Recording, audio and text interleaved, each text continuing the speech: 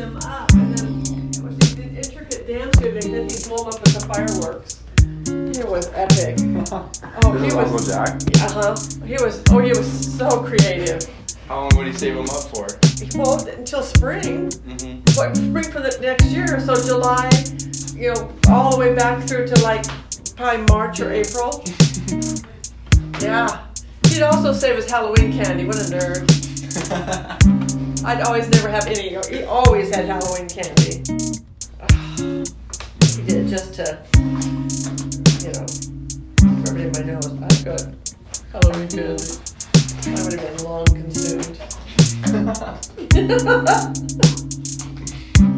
Yes. Oh man. Would he taunt you with it? Would he eat it in front of you? Oh yes, of course.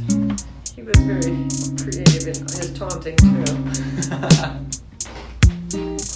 Boy, he would. I just loved it. He would, blow up the dams that he had made. Stop the one, and it would just be like a flood. It was just fabulous, little miniature floods. Yeah. Very creative, Uncle Jack.